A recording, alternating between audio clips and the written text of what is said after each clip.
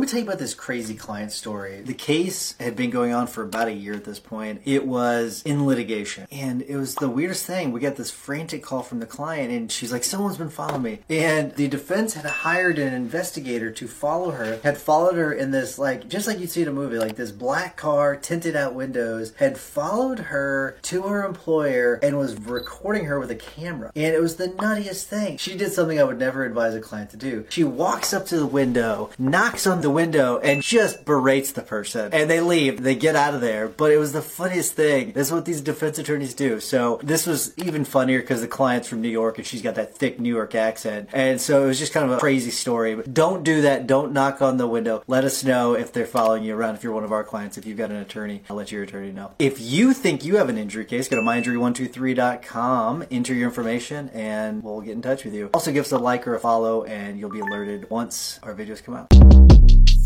Shortcast Club.